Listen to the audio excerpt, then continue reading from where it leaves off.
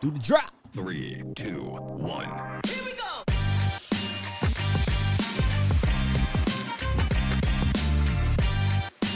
Y'all ain't right.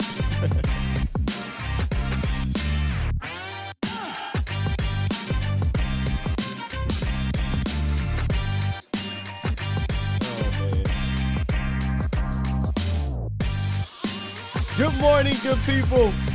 Welcome to A to Z Sports Live. I am your host, Will Skywalker Steele. Y'all already giving me crap in the chat right now, talking about it's the first time it started before 8:15. Hey, we here. We here. Like my guy Trey Manning says, 8 a.m.-ish gang. 8-ish gang. But it's all good. We here. We live. On YouTube, Facebook, Twitter. Since they want to act right, you know. A to Z Sports Dallas, social media platforms. We're everywhere. Coming up today, we're 4 weeks in on the season, right? And in a normal year, it's quarter mark. So we're going to look at the Cowboys after the quarter mark and grade them, give out a progress report, and we'll talk about the rookies and the coaches today. So stick around for that. You guys aren't going to want to miss that. I think it's going to be a good show. And, of course, the phone lines will be open if you guys want to join in on the show yourselves. Y'all ain't right. Y'all ain't right. Y'all ain't right. All right, man. Here we are. Shout out to everyone that's joining the show. Aaron Lewis, JoJo, Trey, my guy, Iceberg, the CFZ, the Lunatic, AJ, CJ over on Facebook. Shout out to Facebook in the building. Mike Harris, Tamara. My pops is in the building. Michael Williams, Dre. For those that don't know, me and my dad have the same name, so y'all probably like, why is Will in the chat? But he's not. No, that's my dad. Who else we got in here? James Simmons, Darian Alford, Adam Mack, C. Burleson, Rico Diaz, who was the first one in here. Usually it's Trey giving me some crap about being in here a little bit after 8, but I do like the 8-ish gang. I like that, Trey. I like that. You keep me on my toes. What's going on, Dave and Chris? How are you guys doing? Montana, he says, yes, sir, some real football talk, no COVID talk, every goddamn on segment. No. You know how we do it here, man. No fluff. We're going to give y'all real football stuff, and you guys can join in as always if you would like. The phone line is 351-999-3787. That's 351-999-3787. I'll probably start taking the calls after the first word segment, which is going to be a pretty good segment. You might want to check that out because stick around and check that out because some good talk about these rookies, man. Some good talk about these rookies. All right, what's up, Mark Smith? How are you doing, sir? Brian Bradford says, good morning, first cousin Steele. Yeah, Terrence Steele, ladies and gentlemen. I think I got to stop calling him my third and second cousin. I think he's played well enough to be considered my first cousin. Now, I did go back and I watched a little bit of film study I talk about here yesterday, the Cowboys offense and defense against the Panthers, because usually broadcast view, you can't see everything, but in the bird's eye view, you can see a lot more. Terrence still had some things that he has to clean up, but man, he's just in a much better pocket mentally and physically right now that it's not hindering the offense. Remember that last year? He was literally just crushing the offense on the right side of the football, right side of the field. So got to give a shout out to Terrence Steele. And if you did miss my breakdown, I did a drive of the game. I should have put it in the description, but go check out the drive of the game I did yesterday after the show. It basically, to me, it was the drive that broke the Panthers back and still looked good in there. We talked about Connor McGovern in there. We talked about that play where Tony Pollard had made the great block for Amari Cooper to get that bucket pass. I mean, it was a dot just right there. He couldn't hand it off any better from Dak Prescott. So this offense is humming, man. It's humming. What's up, E. Trejo?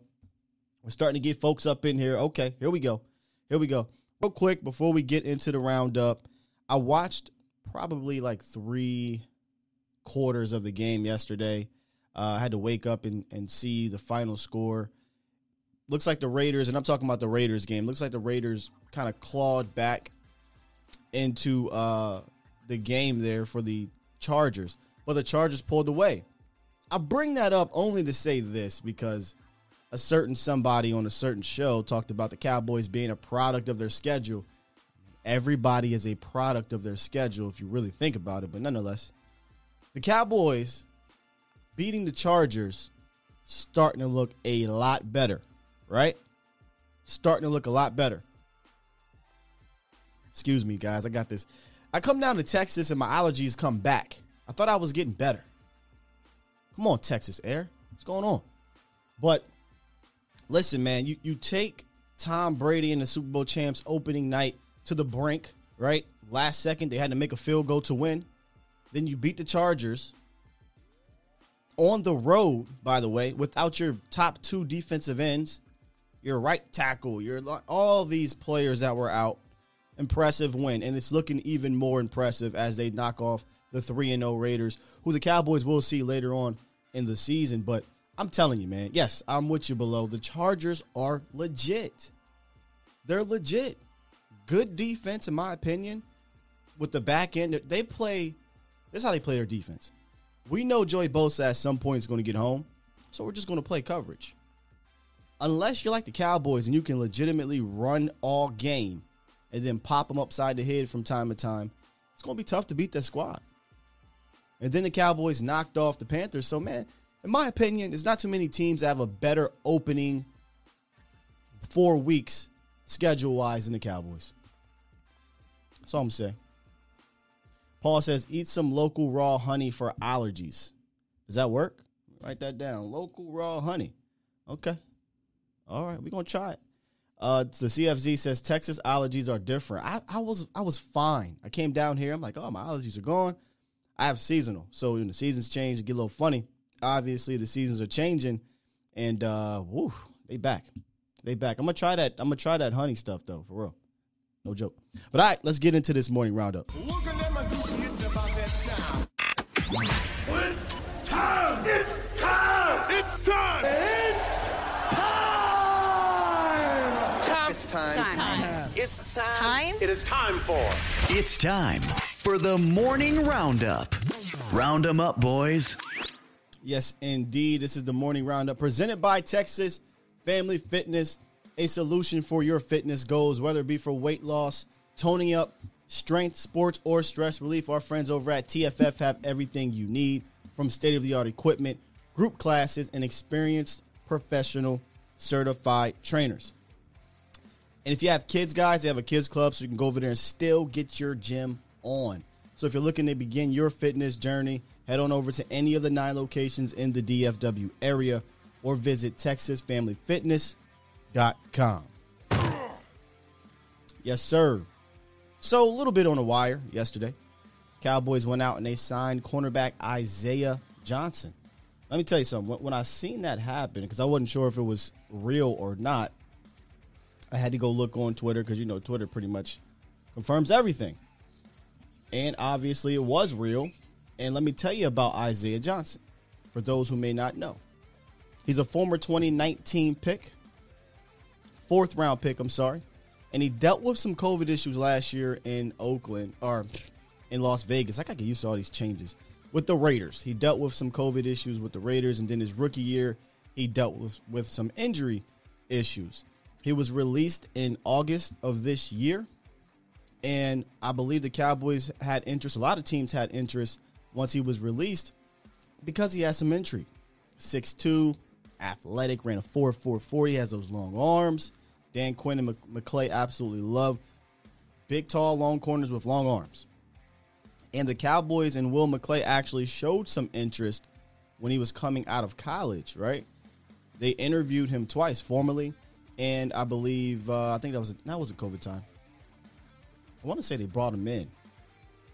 Can't remember, but they interviewed him twice. So there's real interest with Isaiah Johnson, and I wrote on Twitter, this is an interesting move. Something to keep your eye on. Maybe not for now, but certainly for the future, because he has some upside, and sometimes you just need a change of scenery. Aren't we seeing that with Dan Quinn, right? Dan Quinn is getting good football out of some of these players. Guys, he's getting good football out of Anthony Brown. I mean, I'm not saying Anthony Brown has been great. I'm just saying Anthony Brown has been better. So coaching matters to me. And if the Cowboys can get a guy in like this and say, hey, I'm going to sit you on a practice squad, because he was signed to the practice squad.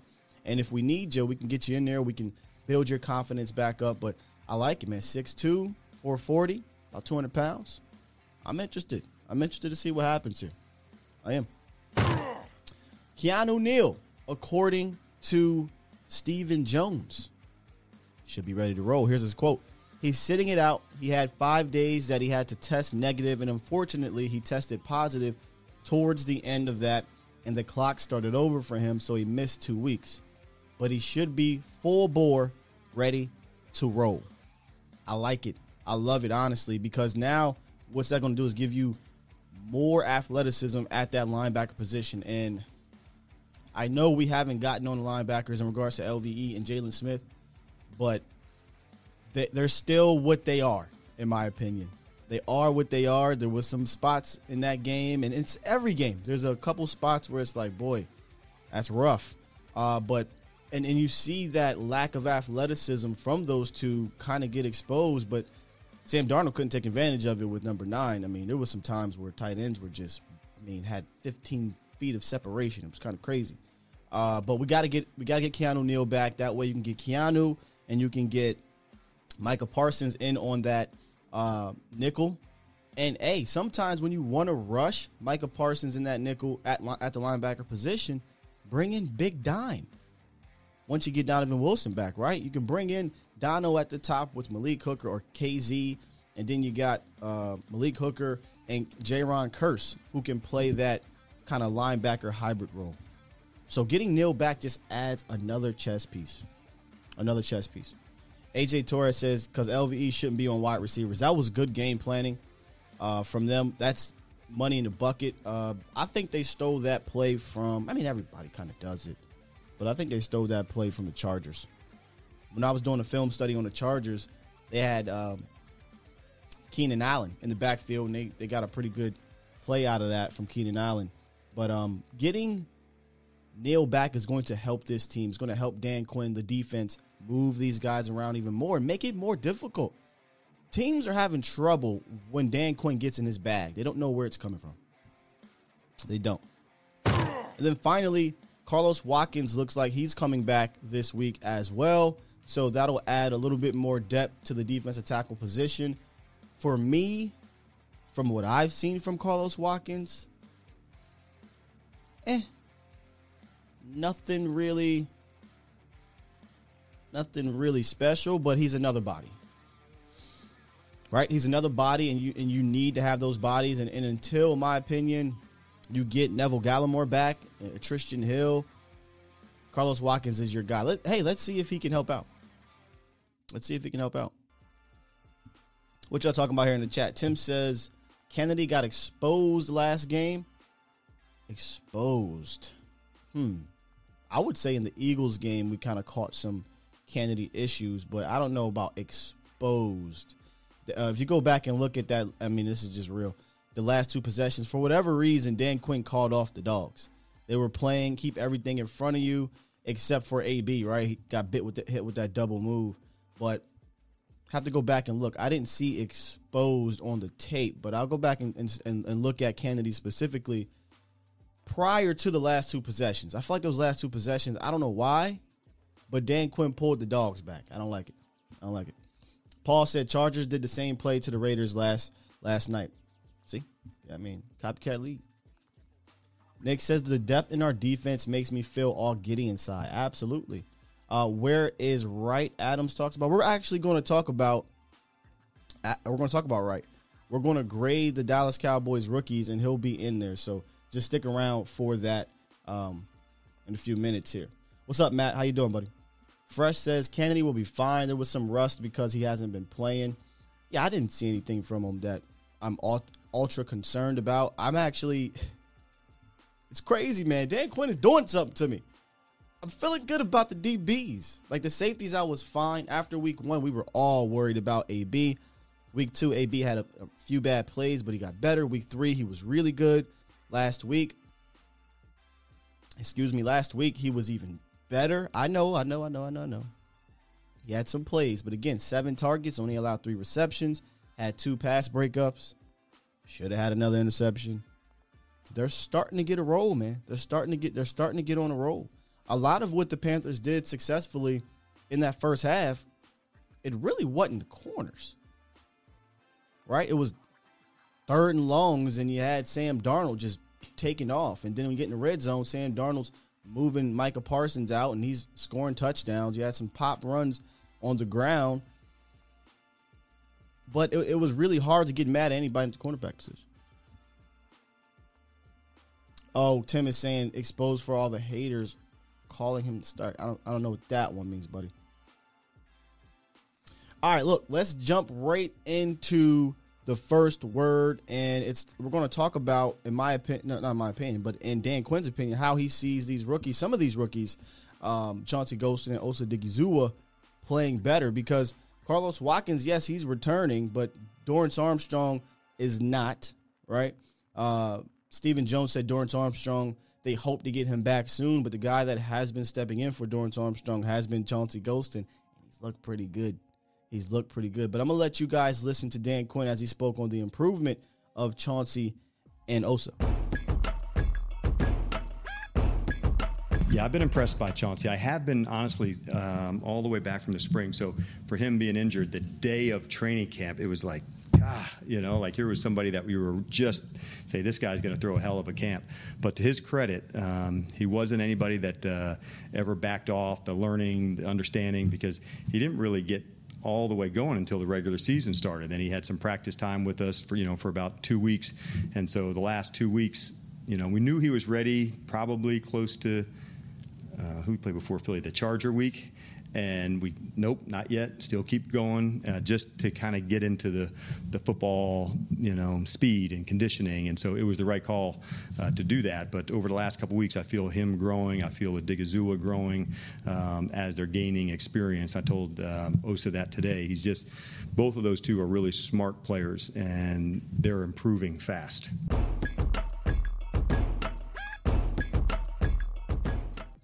Yeah, they are. He's not lying. And here's the thing about Golston, and we'll get to it here. I don't want to jump too far ahead, but we got to remember, as Mike McCarthy said, he hadn't put on pads since the Senior Bowl until 2 weeks ago. And already he's making an impact. Like, in my opinion, that's very impressive what Golston has been able to do in this short period of time that he's been here. And we'll get to that. But before we jump into the rookies, grading the rookies, I'm going to hop into the phone line right quick, and then we'll come back, and I'm going to ask you guys, we're going to go down the list. Now, not all of them have played, but we're going to go down the list, and we're going to grade the rookies, and then we'll jump into the coaches a little bit later. We got 717. That is my area on the line. What up, 717 or 717? Yes, sir. What's going on, Ty? What's going on, man? You from York? Hey. It look like it says York here. Yes, sir. Yep, Shout out from to York. area. Shout out to York. Yep. What's up? First-time caller, but I've been listening to you for a little while. So first off, I want to say, can we keep Donovan Wilson's ass on the bench? No, don't do that to me. Curse, bro. J-Ron Curse has been playing lights out. And, I mean, I can't even afford to take him off the field. No, I don't want to take him off the field. Think? I don't want to take him off the field either, but we have to remember Donovan Wilson was a playmaker. Like, I think we're having – is the word revisionist history, or is it what have you done for me lately, or what's the other one? Out of sight, out of mind, right? I think that's what's happening to Donovan Wilson. He's out of sight, so he's out of mind. But when Donovan Wilson was on the field last year, mind you, in a terrible Mike Nolan defense, he was a massive playmaker for the Cowboys team. So I don't want to bench him. But what I would like to see them do is continue to utilize all these players. They talked about it yesterday. Yeah. The Cowboys have played 30 different players defensively. I think defensively. Wow. Yeah. So think about that for a second. That's a lot. That's a lot of players getting time, and they're doing so in a productive manner. So why stop it? Normally it's half of that, but why stop it if it's working? Let's see Dono on that field. I would love to see a big dime, right? Where you get Donovan Wilson, you get KZ, J-Ron Curse, all on the field at the same time. We got some bumpers in there then. That'd be fun. Yeah. Here's what I would do. When you want to rush Micah Parsons from the linebacker position, slide J-Ron Curse down, pair him with either Keanu Neal, and then put Donovan Wilson at the top. I want to see Dono out there. Maybe it's because I like Donovan Wilson, but no, all that aside, I do think he's a good player, brother. I do like Donovan Wilson. I just can't see. I just don't want us to take J-Ron off the field. But I mean, if we can find Dan Quinn's been really good about getting our guys on, and Dono's a dog. So I mean, hey, we just got to get as many dogs as we can on the field. So yeah, that's what I'm saying. Yeah, just don't bench him though, man. Don't bench him. Yeah, no, I got you. I'm just real high on this J-Ron curse thing right now. It's more got me going. Yeah, it's more of a positive thing for J-Ron. Yep. Right. So and I got one more thing here, if you don't mind. Yeah. So, like, we talk about all our offensive playmakers and everything, but can we give some love to Tyron Smith and Zach Martin? I mean, like, come on. Like, we know these guys, but Tyron, he has not popped up in the injury report. I mean, this man is just killing on the left side. Like, come on now. Yeah, he's healthy. He's playing at an not Pro Bowl, at an all-pro level. Right? So Tyron is pretty much shutting the doubters down. Everyone was talking. Here's the thing about Tyron Smith. If he can remain healthy on this back half of his career, because mind you, he's a 30-year-old veteran. He's not a 35, 36-year-old veteran. He plays a position where they can play 15, 16 years in this league at a high level. So if he could find the fountain of youth in regards to health in this back half of his career, remember, he signed a 10-year contract. So he's under contract for a number of years. And, man, if he can hold that fort down for another 3 to 4 more years at a high level, watch out. That's crazy. Yeah. So, all right, well, thank you, Sky. I appreciate it, man. So it's been awesome. Thanks, man. Appreciate you calling in. Great call. You too. I've been struggling with the Donovan. I ain't going to hold you. Not Donovan Wilson, but with the J-Ron curse. The first week, I was like, oh, cool. Second week, I'm like, ooh. After week 3, it's like, okay, he has to stay on the field, right? Like he has to stay on the field, but find a way to get all these guys involved, and they have.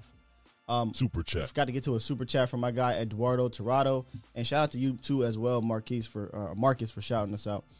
He says Wilson has been looking great with Gallup out. Wouldn't trade him, but it's nice to know we have someone to step up in his absence. Boy, Wilson putting dudes on skates. This offense is crazy, folks. It may not have it kind of does have the star power of the Chiefs, but the Chiefs have, they're flashy, they're explosive.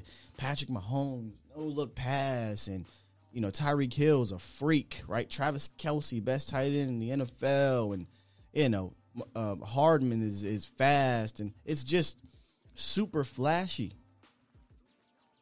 Well, this Cowboys offense is like a Ford F-150 with y'all tell me what kind of engine can get going. You know what I'm saying? It's crazy what it can do to you. It's different. And that's why I believe it is the most complete and most complicated offense to compete with, because it can beat you in so many different ways. And Cedric Wilson is showing off that depth at the position. Boy, he put people on skates. I'm digging him.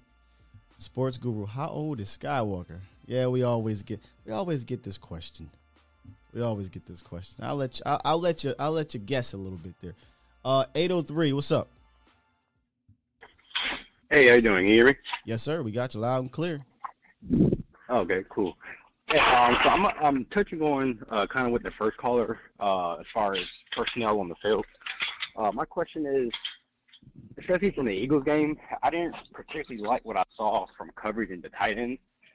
A little bit in the Panthers game as well. What's going to take for Jabril Cox to get in the game?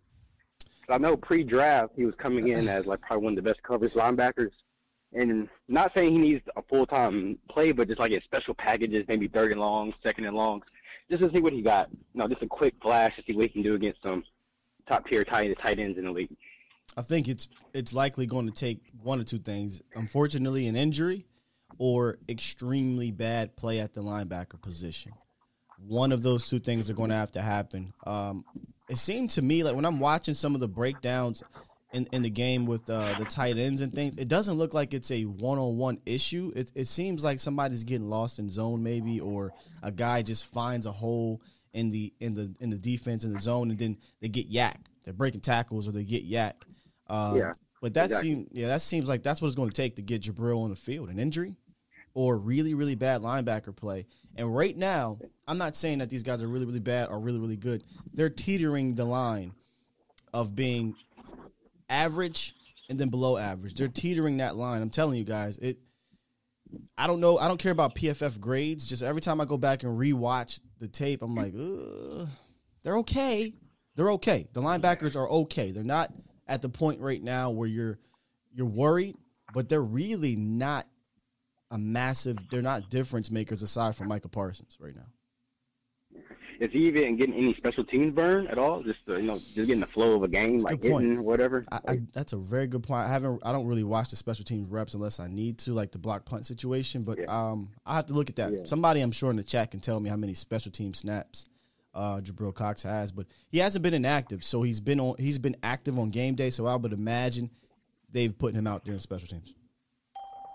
Yeah, because coming in, he was one of the most as far as our draft players I wanted to see on the field. So I'm just don't want to get into the spot where like a Tristan Hill where you're hyped up to see him and you just barely see him at all, and it seems like it's never going to happen. But appreciate you taking my call, man. Appreciate it. Hey, no problem, man. Thank you for calling in. All right, and no, I'm not 47. Y'all funny. Our offense is a Hellcat on jet fuel. I love it. All right, guys, let's go ahead and start the rookie report card, this progress report. Here's what we're going to do. So when you look at this graphic here, it shows our first 6 picks in the NFL draft. It doesn't have our other guys. And I'm going to be real with you. I'm not going to get into the Matt Fornax, the Josh Balls and things like that, but we'll talk about these guys plus the McQuamus and Bohannas of the worlds. So let's start off right off the bat, because y'all the teachers too, so y'all going to grade. Micah Parsons. What are we grading Micah Parsons on his progress report right now? From A to F. We know it ain't no F. He has 12 tackles, 9 stops, 3 tackles for loss, 17 pressures, 3 sacks. And here's the beautiful thing here. He has 98 snaps at defensive line and 89 snaps at linebacker. 98 snaps at defensive line and 89 snaps at linebacker. Who's doing that? Who's doing that? All right, so what we're going to do, we're going to hop into the chat, see what you guys are saying. A whole lot of A's, and that's it. I'm going to just tell you right now, A+. I have Micah Parsons at an A+, and it's not even just the statistics, right? It's his versatility, his willingness to do whatever the team asks of him. A lot of A's, plus ultra, a whole bunch of A's. CFZ with the B+, interesting. James, interesting, B+ as well. Some B+, keeping it fair. B+, sports guru, what are y'all smoking? I mean, hey, if we're grading Micah as a B, I'm very interested to see what you guys have these other guys at. Because Micah, I think, has far and away been the best rookie on this team and a top 3 rookie, if not the top rookie in the NFL. A+. Montana says A, he gets caught in some coverages. Yeah, but see, here's what they're doing with Micah. I noticed that with Tom Brady, and I noticed that with Sam Darnold. They're actually scheming to get Micah out of the field, out of the middle of the field, or his eyes going somewhere else. And again, that's rookie stuff. And here's the thing about Micah right now at the linebacker position. He hasn't played enough at the linebacker position to get in a groove this year, right? Because they're asking him to do a bunch of different things. And I think he's doing them well. I like this. Isaac Hampton. F for fantastic. Okay. F for fantastic. I would imagine S. Gary Aaron Jr. says S. Probably satisfactory if we're talking about progress reports. A+. A for now, A+ next year after the man gets his offseason gains in. Can you imagine getting a couple years in on Micah Parsons? I mean, the dude is just ridiculous. He's just ridiculous. So, Micah Parsons, for the most part, from Cowboys fans, it's about an A, anywhere between a B+ and an A+. I mean, which, hey, that's about right to me. So, we'll go collectively agree with an A. Mine's is an A+, but we'll collectively agree with an A. All right, let's get into this phone line here, and then we'll move forward with our second round pick, Kelvin Joseph. What's going on, 817?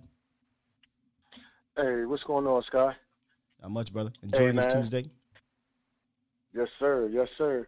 Hey, I just had a question for you, man.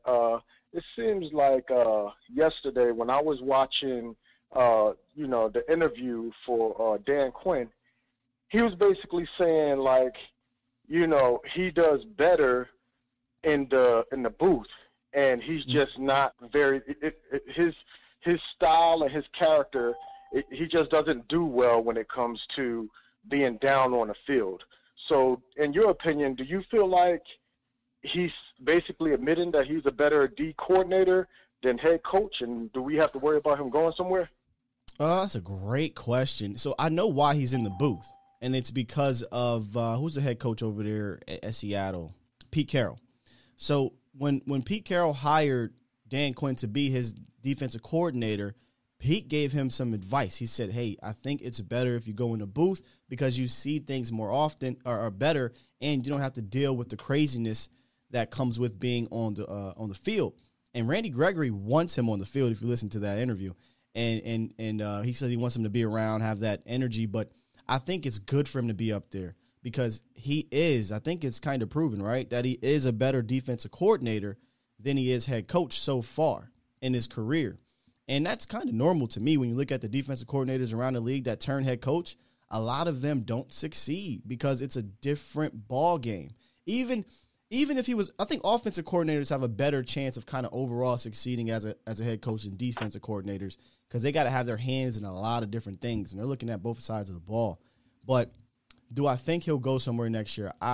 If you just give me my gut feeling right now, no.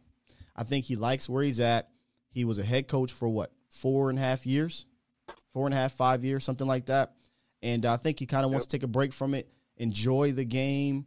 And I'm pretty sure somebody's going to come knocking after a few years, especially if he gets the Cowboys to promised land. Great question. Yeah, I agree with you, Scott, because, he went into depth about how he can have all of his sheets and his paperwork all broken down, spread across his desk. And, he can have everything right there in front of him in order to do his best job. And you can't do that on the sideline. No. So that just gave me the feeling like he's comfortable being a D coordinator for right now and probably for some time. Yep, I'm with you. Hey, thank you, Scott, man. Appreciate you taking my call. No problem, man. Have a good one.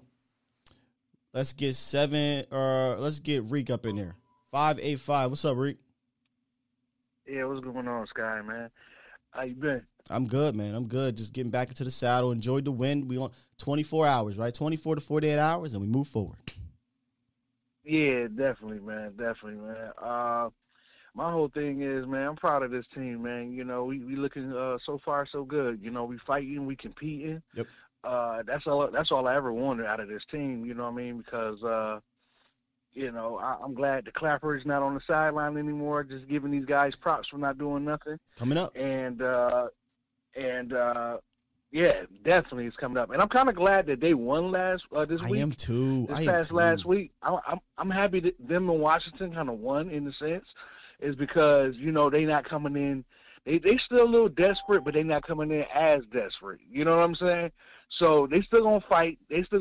But I think that them winning might have a false sense of hope for them. You know what I mean? That they think they're going to do something and they're going to get smacked across their head right quick because we need these next two games, because I had looked at the schedule last night and I'm like, if we can get these next two games and go into this bye on a winning streak and then get our players back, some more players back on this after that bye week when it's time to get ready to roll. I think we can do, I think we can do some things, you know what I mean? Because the schedule's gonna get a little rocky after we come back from this after the bye week. You know what I mean? Here's a week to week, brother. Week to week. That's how we gonna do it. Yeah, it is week to week. You know what I'm saying? But I ain't trying to go too far ahead. But I'm like, I'd rather go into the bye 5-1. For sure. You know what I'm For saying? sure. Yeah. And that's the way I'm looking at it. But other than that, the team, man, we ain't playing with nobody right now, and I'm loving the fact that we have this depth and we keep rotating we keep turning over the this next man up feeling that's in the building. I love that. You know what I mean? Because it's like we're not depending on one or two players anymore. We depending on everybody, depending on each other. You know what I mean? No matter who's in. Yeah, you know what I mean? Testament to Dan Quinn there. Definitely, and and it's contagious because it's rubbing off on the defense and the offense. You know what I'm saying? So I'm like, okay, I'm liking what I'm seeing, and I ain't gonna hold you, man. You know, I know we've been calling for Anthony Brown head. You know, he been playing decent the last couple of weeks, and I see when we was calling for candidates so much. I kind of see a little bit now why they kind of kept the brother on the bench a little bit. Because they've been kind of torturing him, and ain't nobody really talking about that. Because I got to go back and watch. That's the second person now that said he's been torched. I got to go back and watch because I haven't felt that way. Yeah, I'm not really seeing him get torched, but maybe I'm missing it. I got to go back and I'm gonna specifically watch Maurice Kennedy. He's been getting caught on, man. He's been getting caught on, man. But at the same time, too, I just hope that when Boss Man Fat get fully ready to go, I hope that they let him in so we can see some of the stuff that he can do. Yeah, and I really want to see that. That's the one. But we're other about than to get that, to him Sky, in a second. yeah, other than that, Sky, I'm cool. Everything's good, man. You know, I'm still going off this last win. I'm happy about that. And let's get ready for these Giants. You know what I mean? Because they're a sleeper. I ain't trying to sleep on them. We owe them. We owe them anyway. But all right, though, Sky. All right, brother. I'll holler at you in a minute, player. Peace. How crazy. Week 5. I don't know why I didn't piece this together. I guess once the schedule came out and everything happened after. Week 5 last year was the Dak game situation with the injury. And to get the Giants again week 5 at home again. You can't tell me the schedule makers didn't do that on purpose. You can't tell me that. Interesting comment here by my guy Montana. He wants everybody to put the anointing oil away from Micah Parsons. He says, listen, he's a rookie. Wait until till teams start scheming for Parsons. He'll need to upgrade himself. Of course, he's a rookie. To become that dude. Chill. Let the young boy become great before y'all crown him.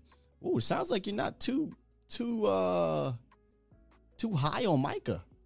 Interesting, Montana. I need to hear your call on in. I got to hear your thoughts on Micah. Are you saying Micah's not that good? And just wait for next year to say that he is good, or what are we saying? What are we saying here? Because we're talking about after 4 games, we're grading Micah Parsons. What is your grade on Micah? After 4 games, 12 tackles, 9 stops, 3 sacks, so many pressures. He's showed his versatility.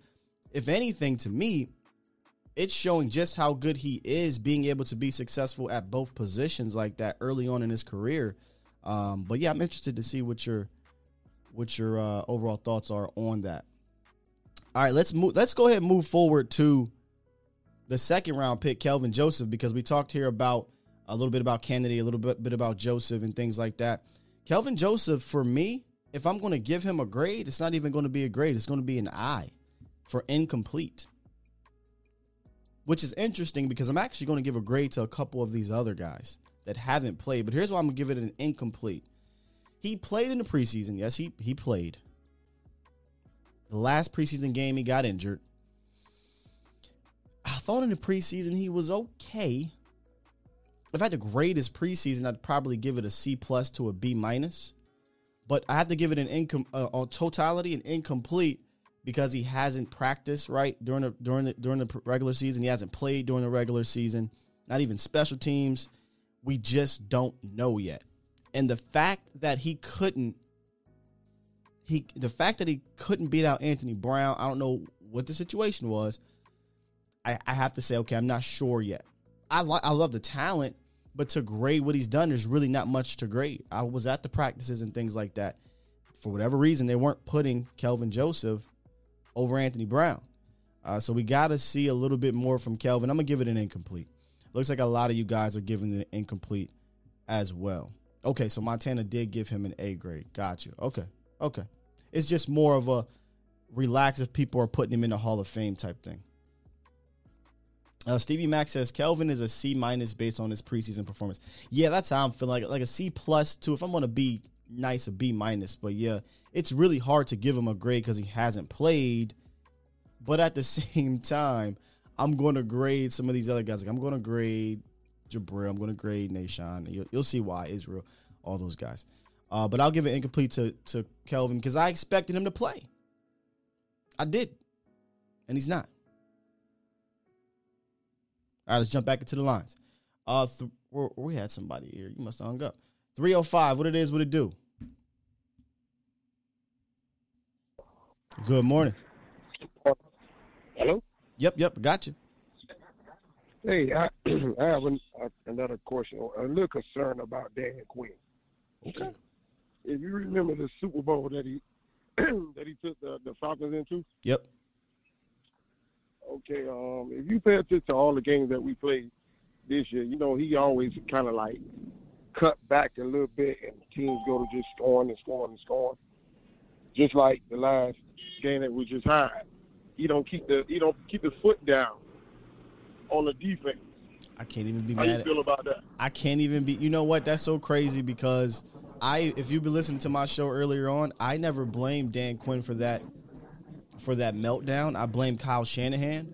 But if I want to extend the blame, I'll say, hey Dan, you gotta pull in your offensive coordinator and say, hey, I know I trust you, but we're up 28-3. What are we doing here with all this passing? But that's neither here nor there. But it's an interesting point you bring up because they did dial it back last week.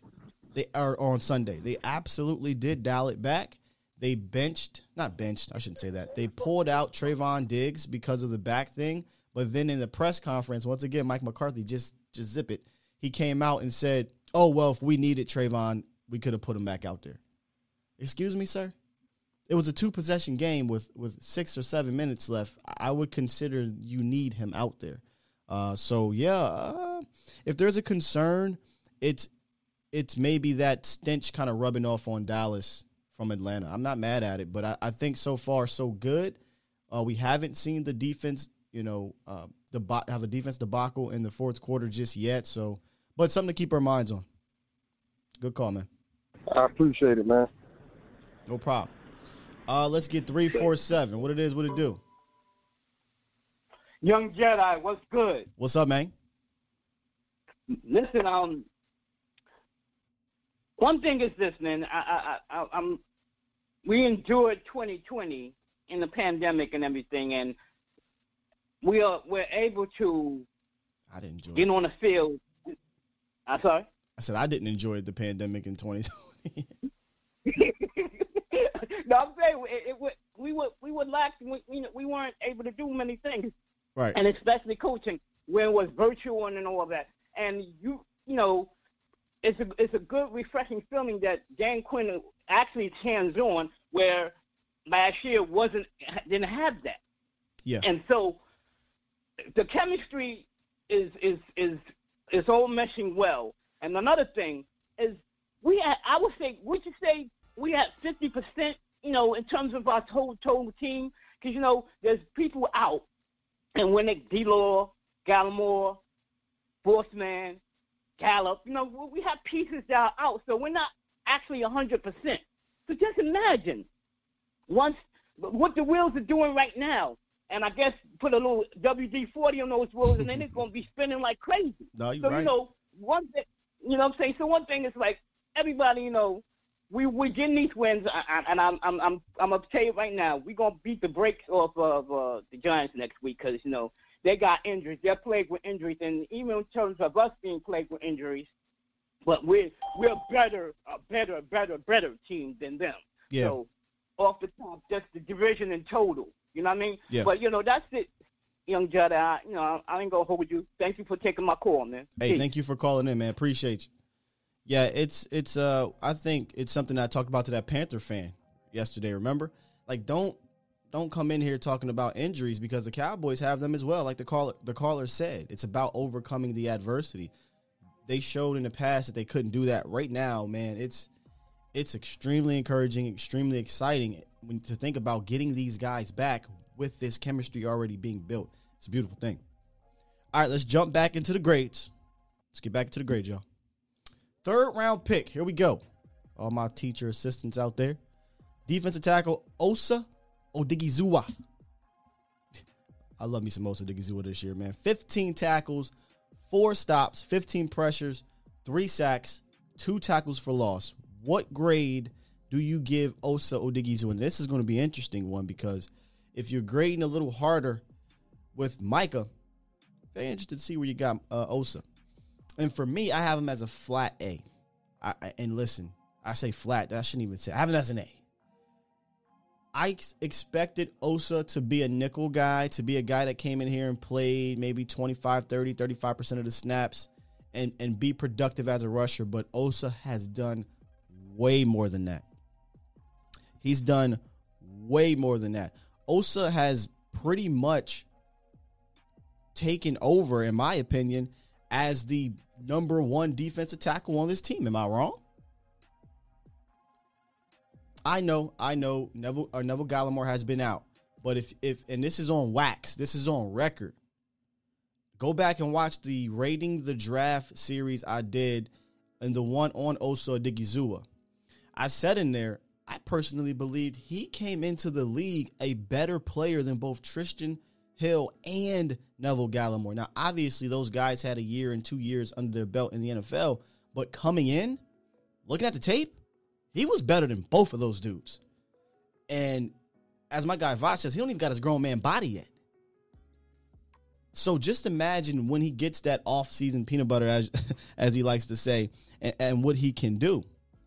It's going to be trouble. So let's see what y'all got to say here in the chat on A+, triple A, B+ by Jamin, B+ by Fresh, B+ by Montana, B+ Stevie Mack, a bunch of A's, B+. So we're in that same kind of realm, right? That B+ to A situation with Osa Odigizua. And I would agree. And there's things both him and Micah can improve upon. But man, to see these guys be this productive this early in their careers, when everyone, right? Remember, everyone came into this league saying, or came into this year, Cowboys defense is trash. The worst defense in the league. They're going to be terrible. And they are making instant impacts, not just being around. They are actually, you got to start game planning against Osa. You got to start game planning against Micah. That's how impactful they are. Roxanne says he's a nice compliment to Micah Parsons. He is. You know what? I can't wait for him to be a compliment to Miss Roxanne? Neville Gallimore.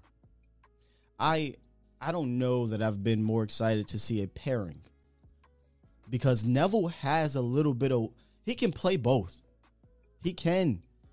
He did not look no 305 last year. That dude looked super rock strong for a 305 pounder. He looked about 320. Got an extra offseason in him. And if you listen to the coaches before he went down, he was super impressive. So I can't wait to see him. Can't wait to see him. All right, let's get 469 up in here. What's up? What's up, baby? What's going on, man? What's going on? Hey, we got a Cowboy win Tuesday. All right?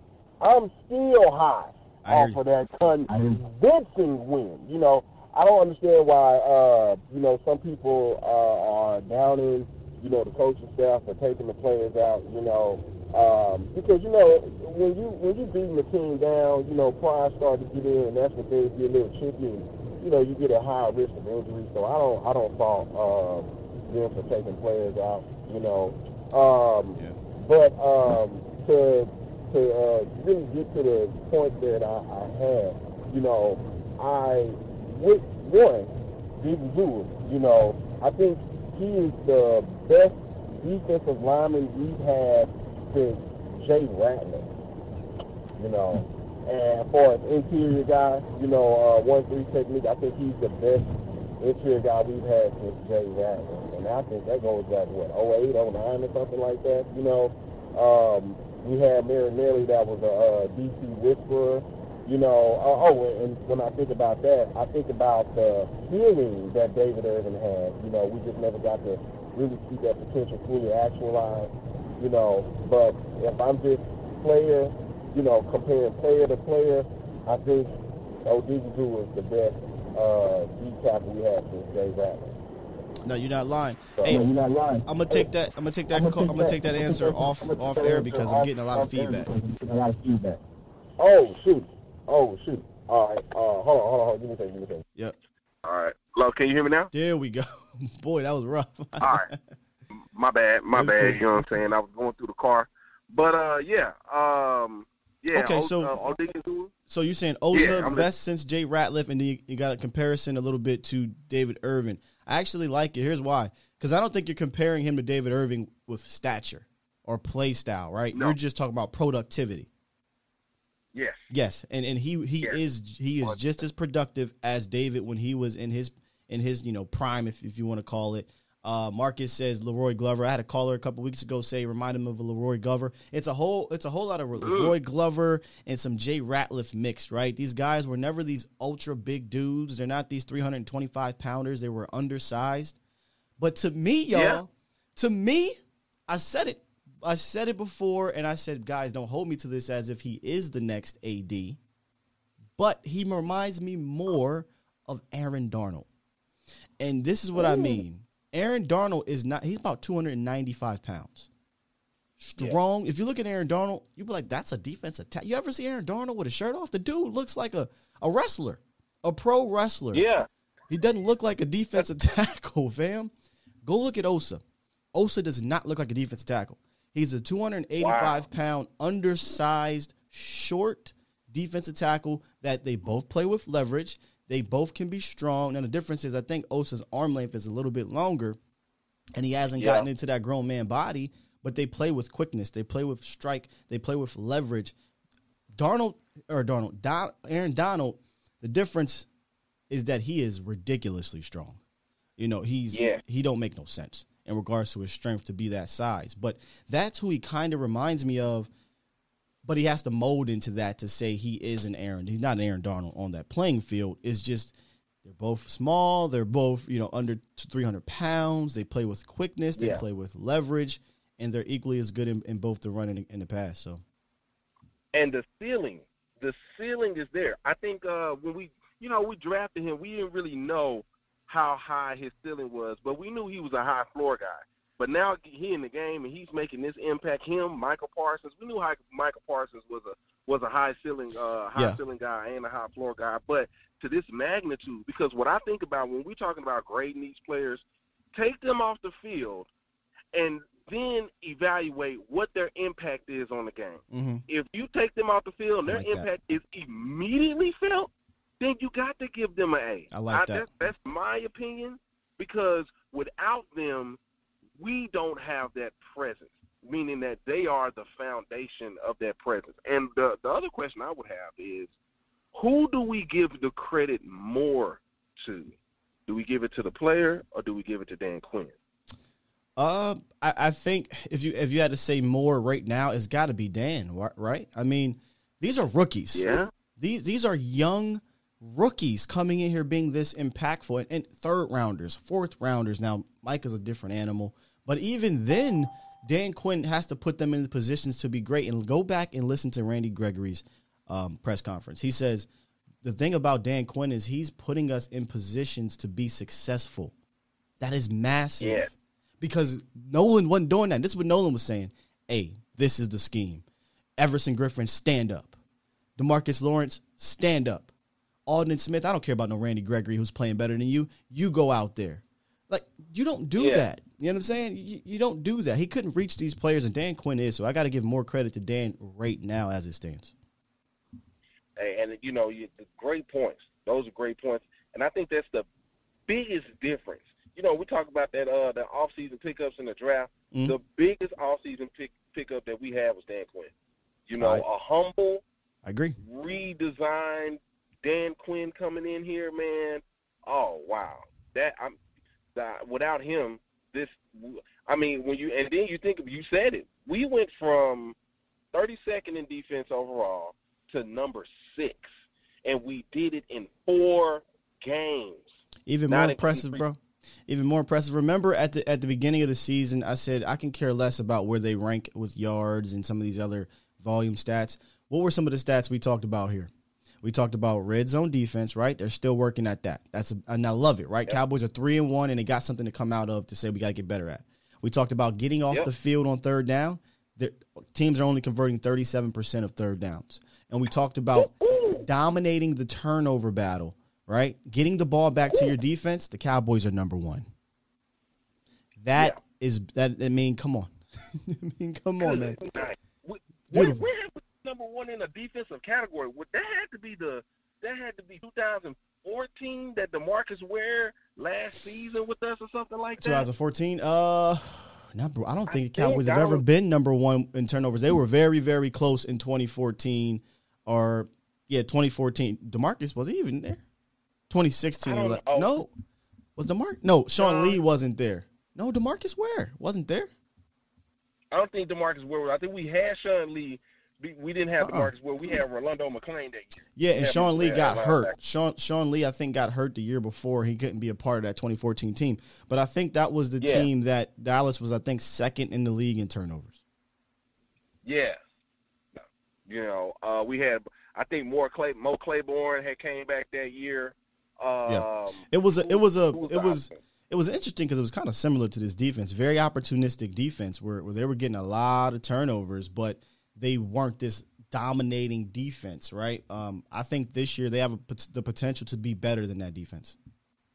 Yes. Oh, yes, most definitely. You know, the swagger that this team is playing with, and really who's leading that swagger is Trevon Diggs and Micah Parsons and Diggy Zua. You know, them three, they're leading the swag, you know, that presence that we on the field, you can't stop us.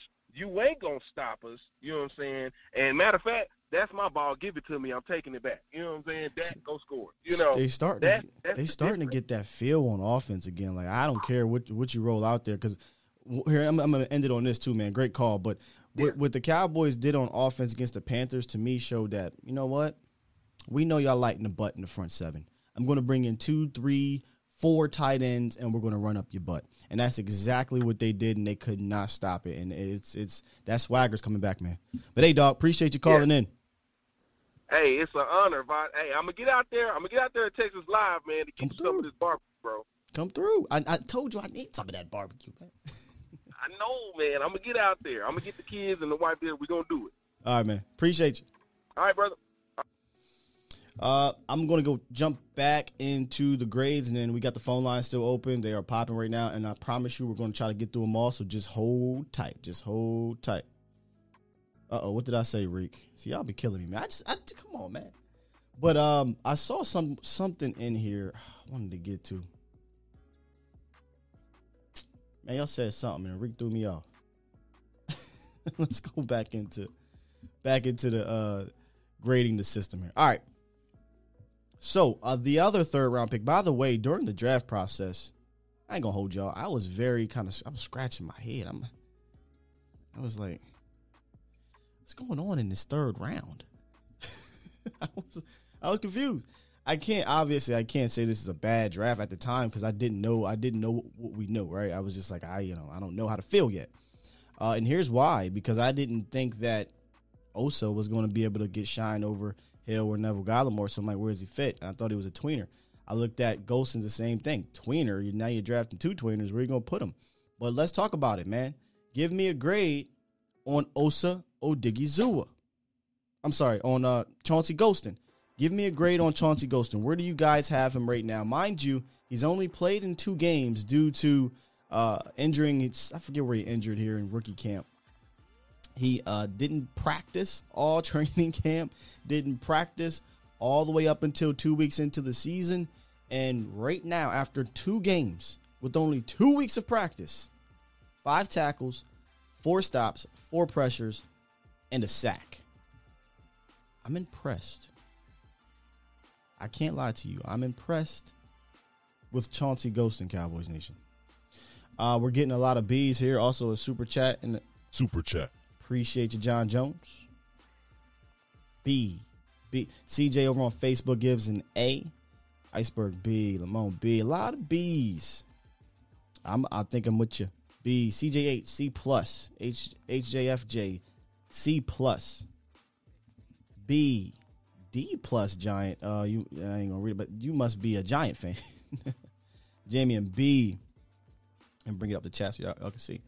Stephen White, unknown. Interesting. I mean, he got 2 games in. I think it's fair to give him some kind of a grade, right? A C from James. Yeah, Giants definitely a troll. B. Yeah.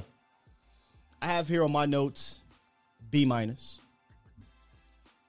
I think that's fair. I think B minus is fair. I think again, as Jesus, not Christ, or is it Jesus, not Christ, says the no practice makes it more impressive. Exactly. That's why I gave him a B to a B minus, because there's things obviously he has to clean up. I think the motor, I shouldn't say the motor. That's not right. I like to use the word effort or motor because these guys are going. I think the aggressive nature to how he attacks when he's not the guy, right? When it's not schemed up for him, could be a little bit better. When he's one-on-one, the actions on the other side, it could be just a tad bit better. But honestly, man, there's really no complaints right now for Chauncey Golston, in my opinion. So I give him a solid B minus. And we're going to hop back into the phone lines before we finish this rookie report. And then after that, if we got time, we'll briefly go through the coaches. But we might have to move the coaches to tomorrow with some of these new incoming players. And then at the second half of that show, hopefully, now you know what? Thursday, we'll start talking about the Giants. So, yeah, we'll save it for tomorrow. All right, so, look, guys, we're deep up here in this chat. If you guys have not yet hit that like button, do me a favor if you're watching on Facebook, if you're watching on Twitter, if you're watching on YouTube, please hit that like button. It will help out A to Z Sports Dallas. It'll help out your boy Skywalker. So do me a favor, man. Press that thing. And if you are a first-timer here or you have not subscribed and you like everything you're seeing, please subscribe. I'm telling you, you won't regret it. Those in the chat will tell you you won't regret it. We're aiming to be the #1 Dallas Cowboys morning show, and then we're going to try to shoot from there. All right, let's get my guy, I think Marcus, in the building. What's going on, man? Is this Marcus? Hey, what's going on, bro? What's going on? Oh, man, I'm chilling, man. Let me tell you something. I don't know why everybody's so low on my boy Osa. Let me tell you why he's so dominant early. Mm-hmm. Collegiate wrestling. They teach you about leverage, teach you about hand fighting, and they teach you about control. And he's using basically his wrestling background to get leverage on the guys he's going up against. So they don't really know how to handle him. Yeah, the leverage in the wrestling background is extremely important. I didn't even know he was a wrestler until we drafted him. So yes. And they made it a point when he got drafted, right? They showed his highlights when he was in college, and the dude was dominant. The only reason why he didn't pursue wrestling is because the defensive coaches at UCLA, they basically said, let's bring him into the football team and have him focus on football full time. Right. That's what happened. A lot of people don't know that. But that's why I'm more highly on Osa than any of the rookies that we have, besides even Micah. I believe he's the more complete guy. That's the guy that's going to have the scheme board towards because he's in one particular position. See, with Micah, it's going to be harder. It's going to be harder to scheme against Micah because he moves around. He's almost like a Derwin James for the defensive line and the linebacking core. You don't know where he's going to line up. Is he going to line up in the middle? Is he going to line up at the middle? Is he going to line up as a on the edge, strong side linebacker? He's going to drop back. Defensive end, you don't know. But Osa, you know where Osa's going to be. So they'll be able to scheme towards him more than Michael will. So that's why I think that even though Osa is blossoming the way that he is so early, he's going to be the one that they scheme towards first because you know where he's coming. And you know why? You know why I kind of agree with you on having. I think they're both equally going to have to be schemed upon, but you can't afford to have pressure up the middle. You cannot. It will wreck your game, and your game plan's done. You know that's why teams send 3 guys at Aaron Donald because if he comes up the middle, your quarterback has nowhere to go. Game over. And I wish we had more Cowboys fans who didn't play Madden because they want you to be. Everybody has to be a 99 overall to make an impact. if you go up the middle, like with an Osa, that's the easiest way to collapse a pocket. Because when the quarterback is being rushed from the outside by someone like a Micah Parsons or a Von Miller or any premier pass rusher, all they got to do is step up in the pocket. Yep. What are you going to do when the pocket in the middle collapses? Think about it, brother. You can't go further and further back. Think about it. That's been the problem in Dallas for years. They've had they've had edge rushers. I mean, DeMarcus Lawrence, Robert Quinn, these guys they've gotten good numbers and they've gotten good pressure. But if I'm a quarterback, I'm not worried about Tyron Crawford back and forth in the middle. What's the cat's name? Malik Collins was a super flash player. He never was a consistent player. He didn't give a damn about the run at that. So he wasn't always consistently good. Antoine Woods is a run guy. They didn't care. They could step up in the pocket. Well, things are changing. Osa let me ask you this. Yeah. Let me ask you this, guy. And I'm gonna let you go because I can talk to you all day. This is actually my first time calling. Oh wow! But let me just ask you something, Scott. Does a pass rusher get beat more often on the outside or inside? Does a pass rusher or does a pass blocker? Pass rusher, let's say a Von Miller going full speed coming off the edge. Does he win more battles than he loses? I would say no. More battles because he loses more. Basically, if he over pursues, that's a loss. Once again, all the quarterback has to do is step up in the pocket, right? And he's done pretty much. But when you're talking about coming in from the inside, like an Aaron Donald, like a Leroy Glover, like a Jay Ratliff, like a John Randall, what can you do to beat that? That's the one right there, John. Nobody brought him up yet. John Randall. Nobody even brought him up. Undrafted guy. Could be very, very comparable to Osa. I like it. Yeah, and it's like I said, I'd rather get the pocket to collapse from the inside rather than the outside because a quarterback has options when he's coming from the outside. If he has a relatively decent tackle. Yeah, the quarterback coming in from the inside, what can you do? Nope, nothing. The quarterback would rather have your tackles get beat up the field. That way he can step up. And every quarterback has so much comfortability stepping up against Dallas for the last 5 years because they didn't have anybody in there. But things are changing, man. Bro, that's all I'm saying. That's why I'm so excited about Osa. So I'm excited for the guy who coming in basically under the radar because that's how all these great interior pass rushers come in under the radar. Aaron Donald, John Randall, Jay Ratliff, Leroy Glover. They all came in under the radar. They were never highly heralded. They came in under the radar and basically wrecked offenses for years. No lies told. So that's what I'm looking forward to. I'm looking forward to Osa. I'm Team Osa all day long. No lies told. He's a beast. Hey. All right, brother. Appreciate the call, man. All right, Scott. Take care, brother. Yep, have a good one.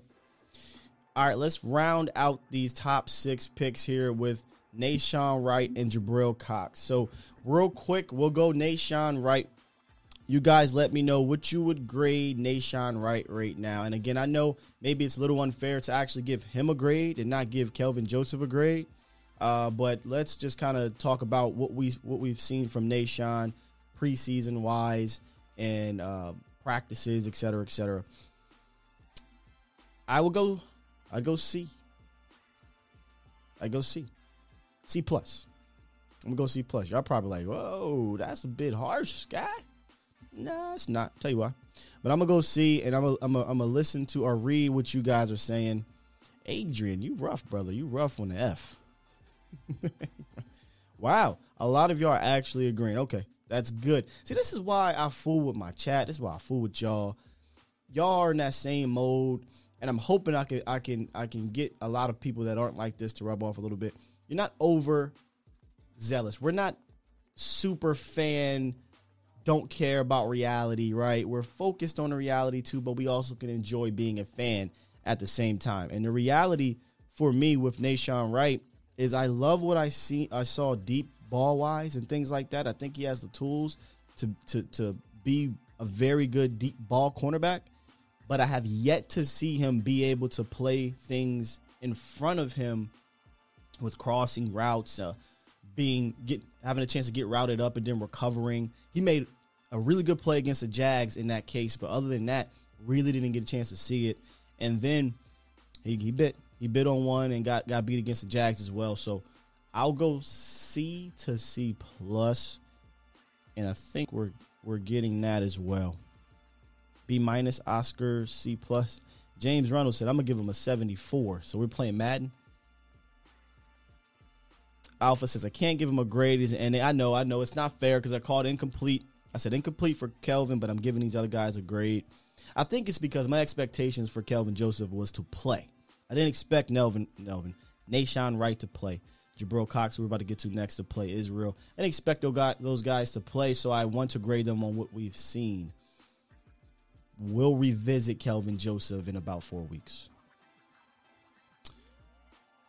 C minus, C plus. Nahshon has not been in regular season games, but yeah, JCD. Yeah, we just talked about that. C minus. Can't wait to see Tristan when he comes back. How can you rank him when he hasn't played in the regular season? Yeah, JC. I said what I said. Fresh said he needs to hit the gym heavy in the offseason, lower and upper body. Yeah, he's a smaller guy. All right, let's move on to Jabril Cox, who was looked at as one of the steals of the draft, right? The final defensive pick to end the first 6 picks for the Dallas Cowboys. I've got Jabril B. What you got for me for Jabril Cox? Again, has not played in the regular season much. We're grading on the scale of what we've seen from Jabril. Because, I didn't expect Jabril to play. So all I can do is grade him on what we saw coming out of preseason. He hasn't played much at all. I think he played 4 snaps in the regular season. But he might be the one guy I'm most intrigued to see on the field other than Israel Okwamu, Nahshon. No. I really want to see Jabril Cox get on this field. Stevie Mack says a B, a C for Jesse, a C, C minus Adrian. Hey, Miss Jackie, how you doing? I haven't seen Miss Jackie in a while. We know Fresh Fade. We know Fresh. That's your guy. That's Fresh Fade's guy. Montana NA. That's fair. B minus. Had a good preseason, I'm guessing. It was the best linebacker according to. I don't know if he's the best. Has the potential to be a B. Maybe we should do that. What's the potential? But nah, we'll rock. There's no highlights on him, so B. Okay. So those are the guys that were picked in the top 6 rounds. I'm going to hop back into the phone lines, and then when we come out of that, we'll finish off with Izzy and Big Bo. 312, what it do? Yo, what up, Sky? My bad if I sound out of breath, bro. I'm at the gym. Hey, I usually watch your show during my cardio sessions, but I know it's early in the season, bro. Like, we're barely about a quarter way in, but when you look at our schedule, it's like a lot of these games, bro, they're really winnable. Like, when you look at the squad we have, and honestly, it's giving me the vibes of like a 2016 type year where we could win 12, 13 games, but honestly, my thing is, like, we kind of got to get that number 1 seed because you look at the teams that in the West out there, you would not want to go out on the road or even Green Bay like we usually lose to them in the playoffs. But what team would you say you wouldn't want to play in the playoffs? Team I Second round, like, want to play. At this point, I mean, it's still early, but I think you said it. Green Bay, and it's only because of one freaking man. Oh yeah, Aaron I know. Rodgers. And here's the thing about it, bro. One half of me is like, man, I don't want to see Aaron Rodgers. The other half is like, but you know what? You got to get over the hump. What better way to get over the hump than to beat Green Bay, the team that continues to knock you out of the playoffs and giving you a chance to get to the NFC Championship game for the first time in 26 years? It's Green Bay, right? Like, I would love to knock him off.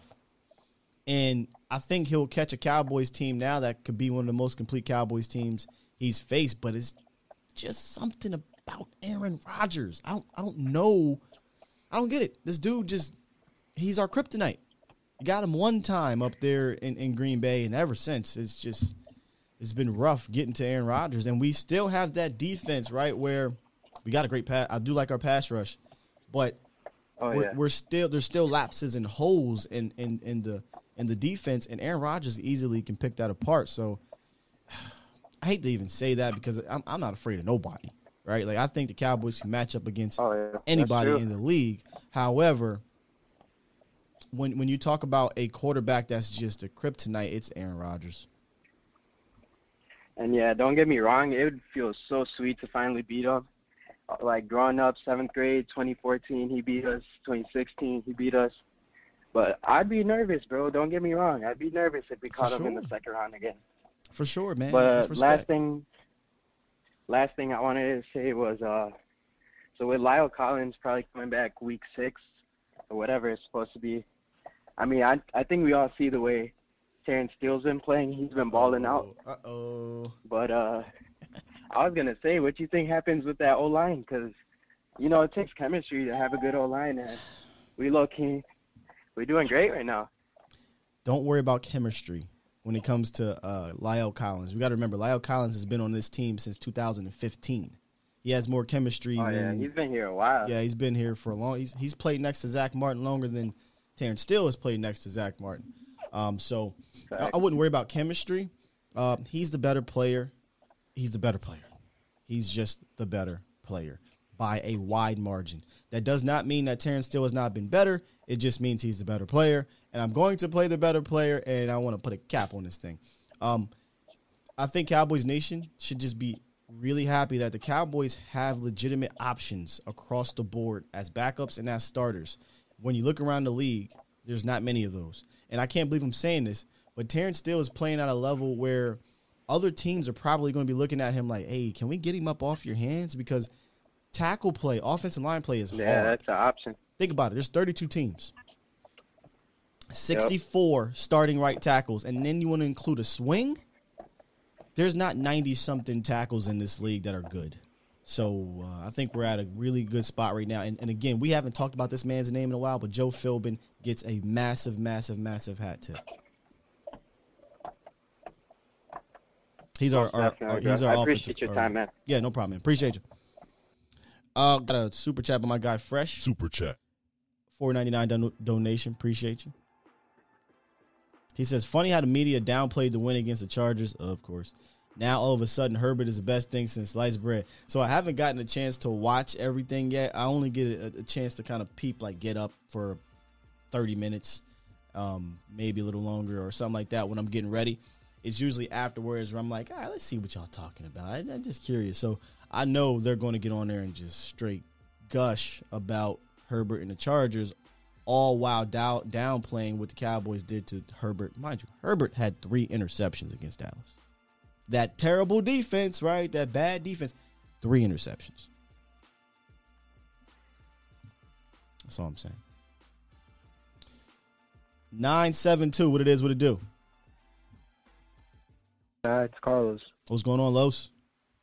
What up, man? I hope you're having a good morning. It's good to feel that Cowboys got that dub last week, but ready to move on for the next game. That's right, man. 24 to 48 hours, and then we move forward. Yes, sir. I'm just going to leave you with these 2 things that I just thought of on top of my head, and then I'll leave you with the day. First thing is, are we not happy that the Jason Garrett era is over? I mean, it's crazy that we had to deal with him and his playbook and coaching staff for almost a decade. And the only thing I do give him some credit for is hitting on some draft picks, especially Dak. Like finding him in the 4th round was crazy. However, you know, the what was that defense coordinator? Marinelli? Yeah. The Marinelli and his influence on some drafts really, really ruined us. You know, like the Tacos and the Tristan Hills of the world, you know? Yeah, Jerry gave too much. He gave him too much rope. Yeah, and that goes with my next thing is that the coaching staff and the people you put on the team, it matters because will the players play for you and have the utmost confidence in them and you to them, you know? Because that allows you to play fast and keep improving every day. I don't know if you ever heard Parsons, but football is not a perfect sport. You know, it's a game had to make mistakes. Yep. But Parsons wants to have a perfect game. So that means he wants to keep improving and, you know, just be that dog up there, you know, like it's about technique and what is taught to you. So that's basically what I'm like thinking of, like, in this day of NFL, like who would be your top NFL coaches, and then who's getting to that level? Because I really think Kellen Moore is getting to that level of like the Bill Belichick and the Sean McVay of the world, you know? Because if I were to do my top 5 coaches out of the back, I wouldn't put Kellen Moore there yet, but I'll put number 1, Belichick. Number 2 would be Pete Carroll just because of his resume. Number 3 would be McVay. I think his innovation has really changed the game. Yeah. Oh, yeah. Andy Reid. Andy Reid would be my number 4 just because his input of how to play fast in the NFL. Andy Reid. And then my number 5 would be Tomlin. I mean, his only losing season has been this season. So I like it. I like that. And then, you know, I'll leave you to that, Skywalker, because, I mean, Kellen Moore and Dan Quinn are playing chess, not checkers at the moment. And then, I mean, they're really, especially Dan Quinn, I think the scheme and the way that he's taught these players has really given them the confidence to play fast. And I think I saw this an interesting stat. I forget where I saw it, so I can't give you the source. Mm-hmm. But I think the top 5 NFL defense in speed in the NFL, Cowboys are number 4.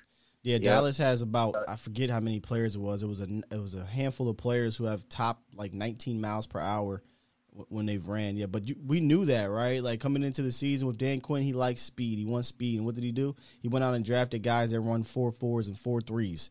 and he moved the safety to linebacker so they can be even more fast at that position. And then what did he do? He drafted some quick guys at the defensive line. So this team is just full of guys that can move, man. But hey, dog, appreciate the call. No problem, man. Have a good morning. Peace. You too. I know y'all not in here. I know y'all not in here talking about moving on from La'el Collins. I keep dipping into the chat. I will say this. If La'el gets suspended again or something crazy like that or messes up his hip again, then that becomes a conversation. But guys, relax. I don't even want to move him to guard. Relax. McGovern, if you want to literally move on from Connor Williams, put Connor McGovern at guard, put La'el Collins back at tackle, and you improve your team. I'm just not with this moving to La'el at guard and keeping Terrence Steele. Terrence Steele is good, but he's not better than La'el at tackle. And people are sleeping on how good La'el was at tackle. We forget he was a top 5 right tackle in the league before he got hurt.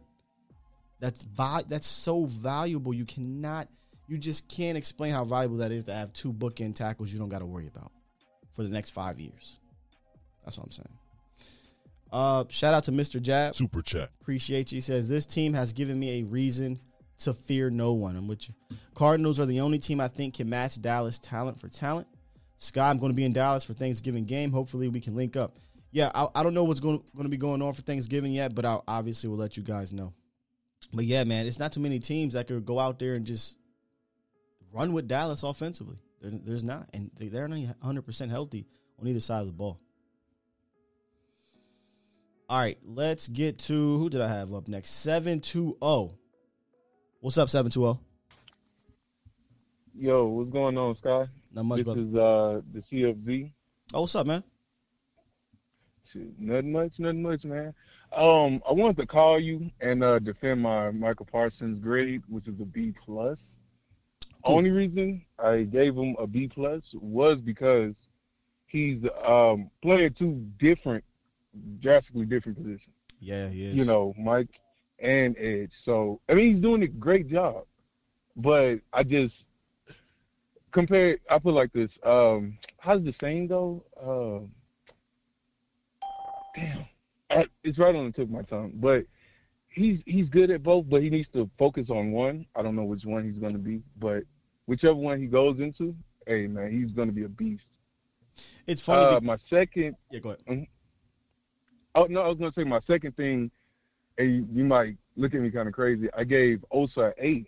No, because he played one position, and he's been doing it well, and he's just going to grow. And I ain't going to say it's easy for him, but there are rookies making this much of an impact, and that's not something that happens a lot. Nope. You know? Nope. You're right, man. Hey, dog, appreciate the call, but you're absolutely right. I think that having Micah Parsons being able to play both, that's why I gave him an A. He's doing both at a high level, and Osa Odighizuwa is just having an instant impact at the middle of the field, and now that's giving you playmakers at each level of the defense. The Cowboys haven't had that in a long time.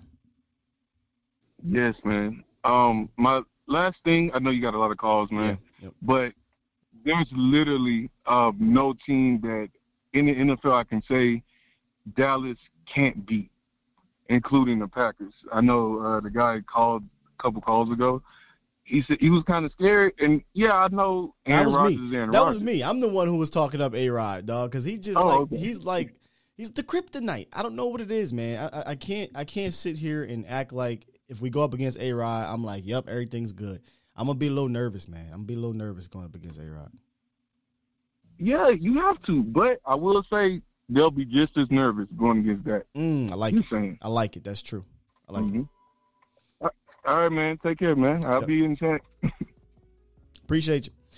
All right, here's what we're going to do. I'm going to go ahead and lock the phone lines, guys, because they're starting to get a little heavy. So if you couldn't get in, apologies.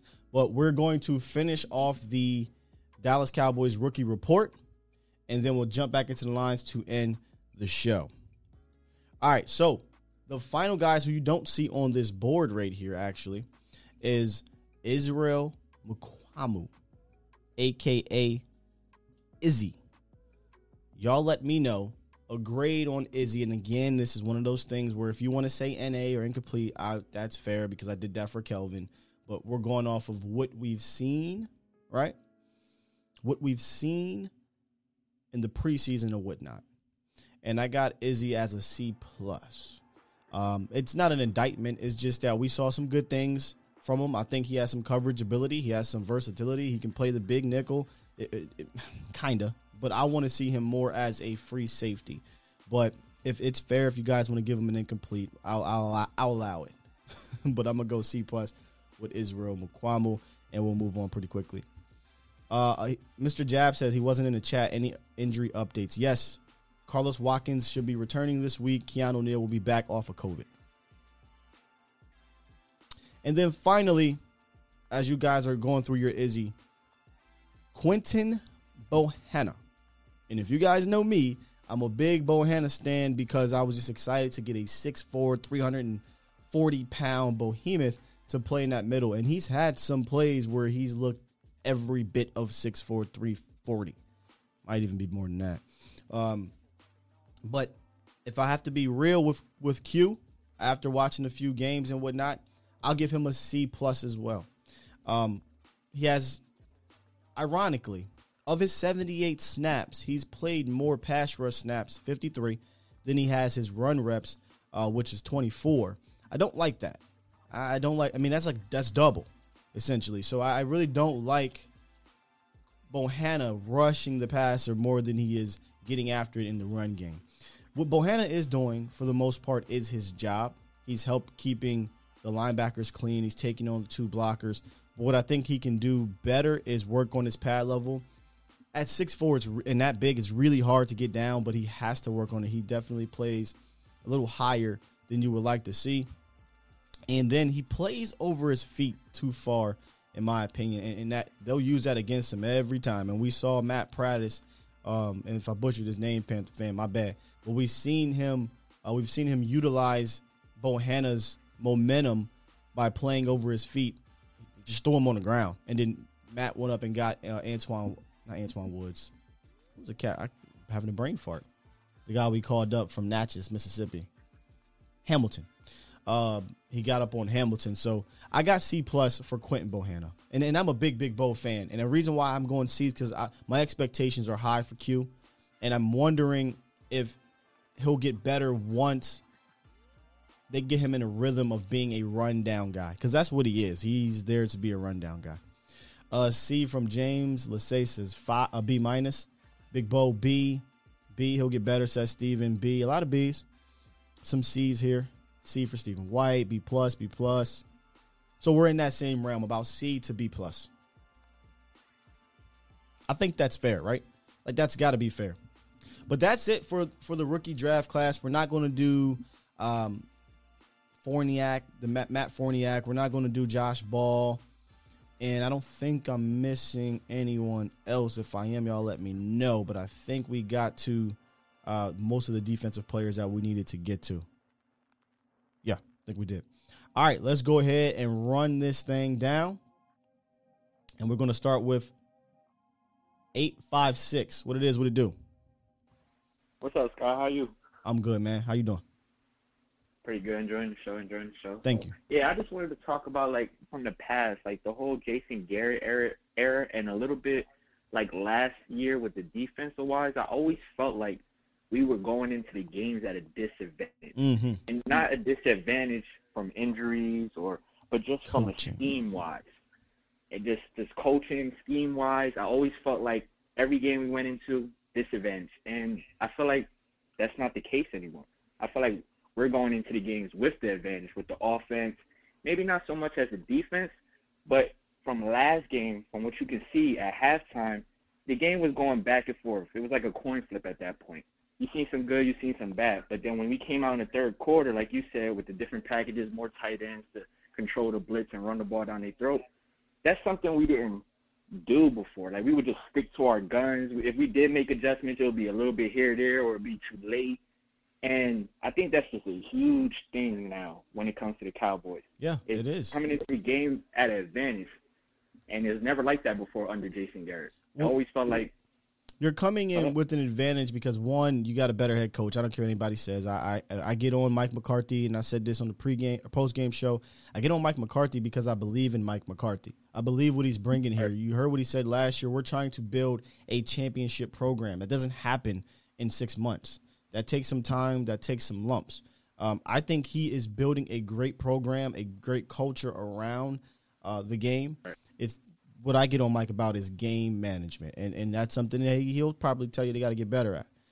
But they have an advantage because they go in week to week with different game plans. They go in week to week with the ability to adjust and adapt.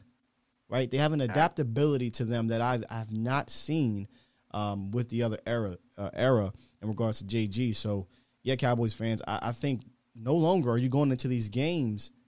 And here's the crazy thing about it. Jason Garrett was one of the, hey, we're going to be who we are offensively, no matter if we're playing in the parking lot, the moon, on the road, or at home. Right. So was Rod Marinelli. Marinelli didn't do anything. He didn't switch up things. He wasn't creative. It was the same game like so that they weren't even watching film almost. Like, they would just stick to their guns and all right, whatever is whatever. Yeah, you're right. And that's the biggest like change I see. And another thing about the draft picks, I feel like Parsons like elevates. I'm not trying to take nothing away from Diggy, but like with him rushing and stuff, he takes a lot of. Parsons was responsible for some of the sacks he didn't get. Let me repeat. Parsons was responsible for sacks he didn't. Yeah. Except for the Randy Gregory ones, I think a lot of it plays a part on Parsons. Like, he's there, he's causing havoc. Like you said, when he's blitzing up the middle, the quarterback can't step up. So what can you do? You know. So exactly. It's a lot of good things, and I'm gonna end it off with this. Dak is playing like the best quarterback in the league right now, and you could argue with Kyler Murray all that when he's doing all that little high school bull crap or whatever. That's cool, but when you have a quarterback like this, you have a chance against anybody, anywhere. Anybody. I say it every week. Anybody, anywhere. It doesn't matter. My question every week, is 4 playing? Okay, we got a chance. Exactly. Then we're good. Then nothing else matters. Exactly. And, yeah, so shout out to coaching and all that. And just the question before I hang up with you, what's your, like, final grade on the total draft? So I'm going to let you go with that. Like, all your draft picks, just one grade. One grade, 4 games in. And appreciate the call, too, by the way, brother. Have a good day. All right. I'm going to go with a solid B+ right now. I'll do B- because our second round pick is very vital, and we haven't seen him play yet, and he got hurt. So I'll go B-. High expectations for our guys. I think it's fair. Great question, though. I'll go B-. Let's get 682 followed up by 210. 682, what it do? What's going on, Scott? It's Trey, man. What up, Trey? Hey, man. Manning? Say, fam, yes, sir. You need a clock. You need a stopwatch like that. I know. I think Law think- got one too. See, my thing is, if I'm a caller, I kind of want to just talk, so I kind of give y'all the floor as well. But you're right. I might have to start tightening that up a little bit. I'm saying, fam, you're gonna be on this thing until noon. But Yo, wow. I was just wanting to ask you, man. You know, with like Curse and Parsons and Osa stepping up for us, man. We got a lot of people coming back. What do you think the implications would be on the roster, man, when all them people come back? We got Hill, Law, Gallimore, Anaya, Armstrong, Kevin Joseph, Wilson. Like, that's a lot of people. It's a lot of people that's supposed to play, huh? Here's what I would do. I told you guys about Wilson. I find a way to get him involved. I just have to. Like, for as good as Curse has been, and he has been good, and I am not taking anything away from Curse. Something about Donovan Wilson, the ball finds him, right? Like, he was responsible for something like 5 or 6 turnovers last year, be it forced fumbles, recoveries, or interceptions. That is a ball magnet, so find a way to get him on the field. When Neville comes back, I'm pairing him with Osa. Tristan Hill just is going to have to be part of the depth. I'm not forcibly putting Tristan Hill in the game. He's just going to be part of the depth. Watkins, I would look to move him behind those other DTs. Anai is going to be interesting because when D-Law gets back, Anai might not see the field as much again, but he'll be back before. Yeah. We finna have to start cutting people, man. No. Like 9 people back. So they won't have to cut. They really won't have to cut anybody they like. What they'll do is guys like Hamilton. I'm not saying they don't like Hamilton, but if Hamilton gets cut, nobody's really going to be shaking in their boots, right? Some of those practice squad guys that get called up, they just won't. The Jeremy Sprinkles, the Hamiltons, et cetera, et cetera. And remember, a lot of these guys aren't on IR. They're just out. Right? Right. So but that's how I want it, bro. I ain't trying to hold you like everybody. Ain't. Gotcha. I call you tomorrow or whatever. I'm gonna see you tomorrow. I already know it. You always up in here. 8-ish gang. Yes, sir. It is gang, man. I'll see you tomorrow. Gotcha, bro. Let's get. What do we have in here? All right, let's get 210, and then we're gonna end it with 757. 210. What it is? What it do? What's up, Sky? What's going on, man? Hey, man. I got a question and a statement real quick. So, people have been saying it's like kind of like fantasy football where, you know, you got Zeke and you want to get rid of him for somebody else, like trade him, right, for like let's say a Tyreek Hill, because people say, oh, I got like a Saquon or something. But why would you want to trade away your dad when COVID or injuries do happen in the NFL? You know what I'm saying? So basically what I'm trying to say is like a Lyle Collins situation where people want to get rid of Lyle Collins.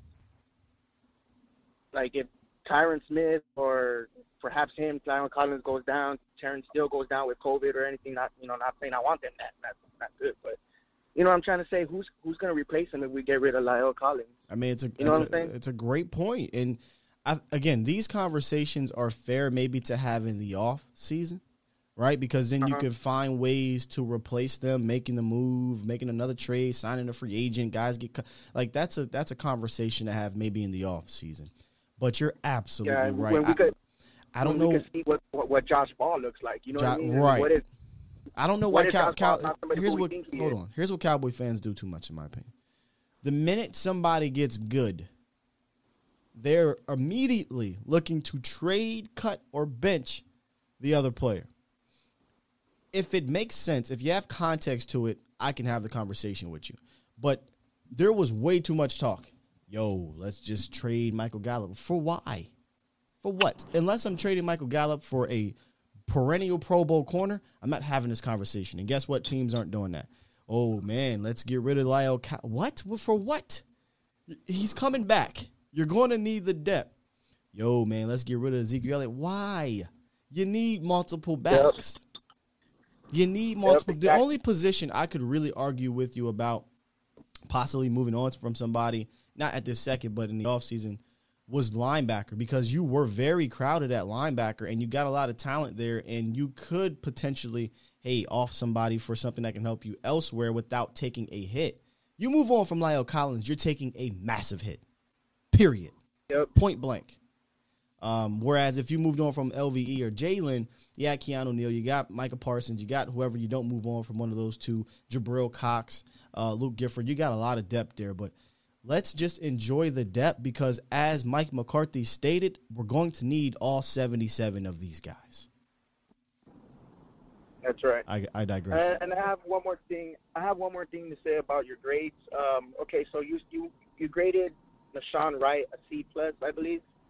Say again. And then Nashawn Wright, you graded him a C+, I believe. Yes. And then Mukwamu as well, a C+.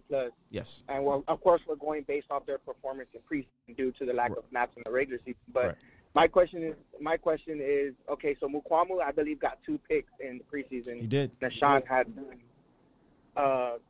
Can we maybe a B on Mukwamu? I wouldn't argue with Mukwamu getting a B at all, especially with the picks. I would like to see him tackle a little bit better. But yeah, I'm not mad at that. I'm not mad at the B for Mukwamu. Okay, I was just curious about that. Yep. But all right, Scott. Well, I'll let you go, man. Great Appreciate show. it, man. Appreciate it. Thank you. Have a good one. All right, 757. Send us out. What's going on? What's going on, Scott? It's Set It Off, Chris, man. How you feeling today, bro? Oh man, if I gotta save. Let me save you real quick, man. Cause you gotta. Let me save you real quick. Just sitting there. Hold on.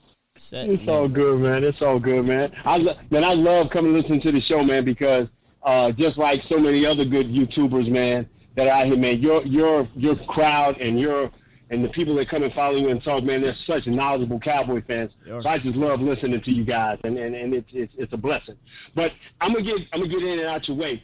The one thing that I think we are not giving time for is progression. And I'm gonna just use you as an example. I like that. If you remember how you were your first 10 shows, right? Your first 10 shows compared to who you are now, they are night and day, right? Yep. They're night and day. So we don't give the progression portion of what we are, and I think a lot of people are looking at this D-line rotation as, hey, when Tristan gets back or when Neville gets back, everybody's got to take a seat. But I liken it to the point of I like the rotation of fresh bodies. So when those two guys do come back, now you got less snaps. Even though Osi is playing great, he's still a rookie. So he does have to get to that rookie role. He's not playing 12 games. He's not playing 16. 17. He's playing to play 19 to 20. Right. He's playing like he's trying to play 19 to 20. So if you got a Neville Gallimore coming up, he wants to make a statement. He's going to be able to put in 35, 45 snaps. You got Tristan playing for his football life. He's going to put 35 to 45 snaps on.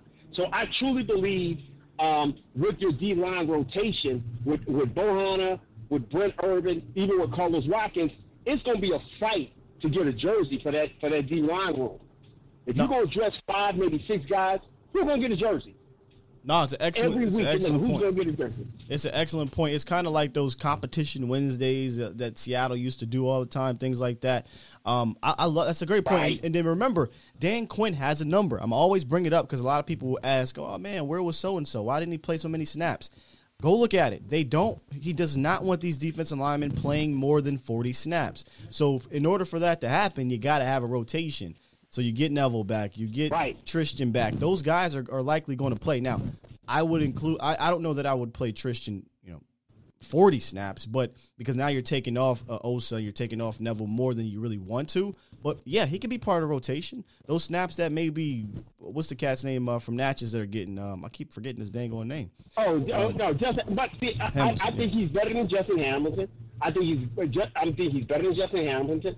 And between him and Neville, we saw more of Neville. This is the one thing we hold against Tristan, and nobody wants to say. We hold Tristan to a higher regard because of where Marinelli drafted him. And so Marinelli drafted him and didn't groom him to play, so you don't see him for a whole year. And so when we don't see a guy for a period of time, we think he sucks, he's terrible, he can't play. Tristan Hill can play. Now, he blew his knee out, so I've got more faith in Trigger Trey than most people do.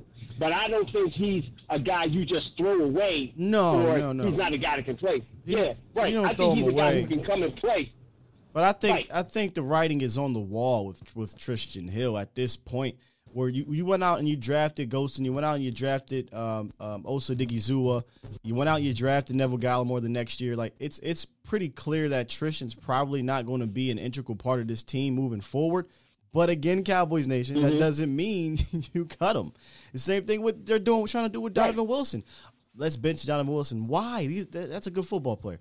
But yeah, so while the writing may be on the wall for Tristan, in my opinion, he's still, if you can get some flash plays out of him for 9 to 12 snaps, I'll take a 110% motor Tristan Hill for 9 to 10 snaps than 0 snaps from Tristan Hill. Yeah, and we'll sidebar this other conversation. I think the player Chauncey Golston puts the writing on the wall for somebody else, and we'll have to hit this on Twitter. We won't put this out in the universe. This will be a great show for another time in the off season. But I think as Chauncey Golston progresses, Basham is cheap. Other guys, Dorrance Armstrong is cheap. That may be in the writing on the wall for somebody else not to be here that we might not want to talk about. But I already know. I know where you're going. Hey, set it off, Chris. But we'll do that. We'll do that another time. Talk a lot. Do a lot of stuff like that. But listen, I'm gonna get out your hair, man. I love the show, man. Love the content, man. Keep your head up, man, and we'll talk soon. Thank you, set it off, Chris. Appreciate you, brother. Check out his content as well. Hey, he set it off, get messy out there in these streets. Set it off. You get messy. I know where he going with it. We'll talk about it, though. James said Chauncey goes and puts pressure on Bradley and Nye. I think Bradley and Nye sticks around. Remember, he's only in his second year. We know who we're talking about. At least I know who he's talking about. All right, man, we're going to go ahead and wrap this thing up, put a bow on this show. Great show. Oh, my goodness. Great show. I actually came into the show thinking we were going to hit the coaches, but guess what? We're going to take our time with this week, right? We're going to take our time with this week. What we're going to do instead, tomorrow, we'll grade the coaching staff. Yeah, we'll go down the line. We'll talk about these coaches, how they're helping this team. We'll grade them. We'll open the phone lines up. Again, hear what you guys have to say. And if we can mix in, I want to mix in some of the players as well, some of the marquee players that are out there that are playing for the Cowboys, be it the guys that were brought in via trade or via free agency, or some of the high key players. So we'll do that tomorrow. But this was a fun one, man. This was a fun one. Like my guy set it off, Chris said, I truly appreciate the chat, and I truly appreciate the fans of this show and of Skywalker, because y'all, this isn't the crazies. Y'all bring something to this channel. Y'all bring something with what you guys are saying, and you make my life a little easier. I don't have to play mute button the whole dang on time. So appreciate you guys a whole lot. If you have not yet, make sure you follow me on Twitter at Skywalker Steel, as well as A to Z Sports Dallas over on Twitter and on all social media platforms. About to hit y'all with that's bad radio. Y'all couldn't see that right there. But make sure y'all follow me on Twitter. Follow or A to Z Sports Dallas on all social media platforms. And please check out the drive of the game. I'm thinking I'm going to do that. Y'all let me know if y'all like that. I'm going to do a drive of the game each week, be it win or lose. And I'm going to drop it here. And if maybe Stevie Mack could grab it a little bit. Maybe Stevie Mack might, real quick before we dip, grab the link and drop it in the chat. If not, all good. It's on the page. Go check it out. I have fun with that. Let me know if y'all want to keep that moving. Then tomorrow, like I said, we'll grade the coaches at the quarter mark. Got to use quotations now. 17 games. It's ridiculous. And then Thursday, we'll get into our game plans and film study and preparing for the enemy, the New York Giants. Thursday, Friday, we'll do that. All right? With that said, man, I think that's it. I want to thank everybody for the super chats, all the calls. All right? Everybody that has subscribed, the new guys, all the likes and ladies. My bad. My bad, ladies out there. My bad. Appreciate y'all, too. But we're going to get up out of here. Y'all enjoy the rest of y'all Taco Tuesday. Tuesday. Anybody know what movie that's from? Tuesday. It's Norbit. I'm a movie buff, man. I love movies. But all right, man, appreciate you guys joining me. Make sure y'all tune in tonight. A to Z Sports Primetime, Mauricio Rodriguez, and check out all the articles from our great journalists on atozsports.com/Cowboys. Appreciate you guys. And if you missed it, what do we do? Hashtag run that thing back. We out. Peace. Love you.